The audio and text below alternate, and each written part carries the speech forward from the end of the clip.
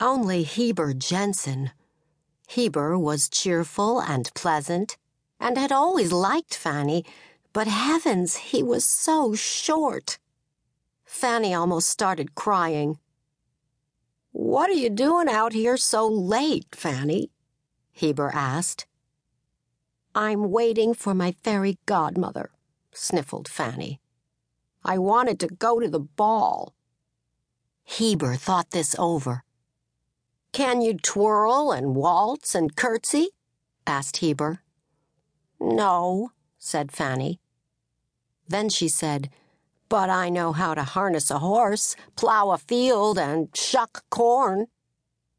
"Well, then," Heber said, "do you know how to use 20 forks and spoons, drink from a goblet, and eat snails?"